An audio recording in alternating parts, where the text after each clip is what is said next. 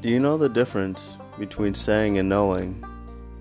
The difference is knowing is feeling and allowing yourself to be part of that experience and be present. Saying is just an imagination, something that we create of our own figmentation of something we are not. It's just the facade and the mask that we put there. But along this journey of you listening to the outsider's influence, we will uncover and unreveal all the truths of the human experience so you can go and explore your authentic truth.